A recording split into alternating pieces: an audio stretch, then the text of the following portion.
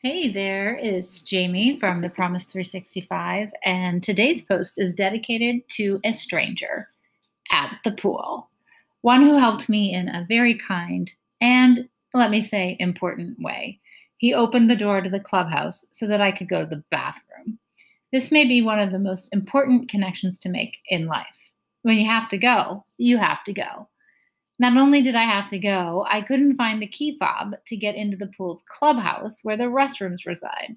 So I was panicking in two ways: one, to find the key, and two, to make it in time. But this very nice man got out of the hot tub to help me. I don't know his name, and I'm sure I never will, but I am beyond grateful for his help unlocking the door. The good news is that I found the key fob. It was right where it was supposed to be, in the holder, on the table, the whole time. Go figure. But I also found a bright spot of humanity that still exists. Strangers helping strangers, even if it was for a strange reason. Now that's a genuine connection. More tomorrow, Jamie.